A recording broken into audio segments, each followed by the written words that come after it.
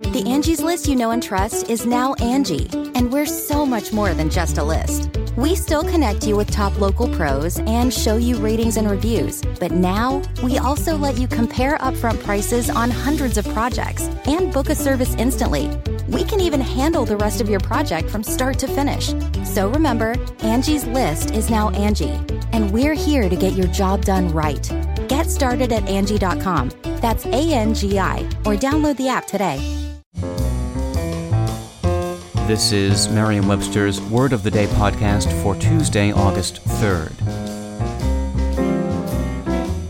Brought to you by the new Merriam-Webster's Advanced Learners English Dictionary, designed for students and teachers of English as a second language. Learn more at learnersdictionary.com. The word of the day for August 3rd is FESS-ter, spelled F-E-S-T-E-R. FESS-ter is a verb that means to generate pus. It can also mean to putrefy or rot, or to cause increasing poisoning, irritation, or bitterness, to rankle, or to undergo or exist in a state of progressive deterioration. Here's the word used in a sentence. The marriage counselor advised dealing with problems immediately instead of allowing them to fester. The word fester first entered English as a noun in the early 14th century.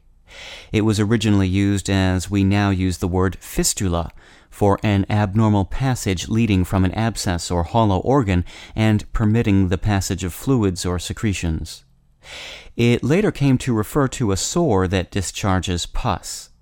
The connection between fester and fistula is no accident. Both words descend from the Latin word fistula, which has the same meaning as the English word fistula, but can also mean pipe or tube or a kind of ulcer. The word fess-ter made the trip from Latin to English by way of Anglo-French. By the end of the 14th century, it was also being used as a verb meaning to generate pus, a use that has since developed extended senses implying a worsening state. With your word of the day, I'm Peter Sokolowski.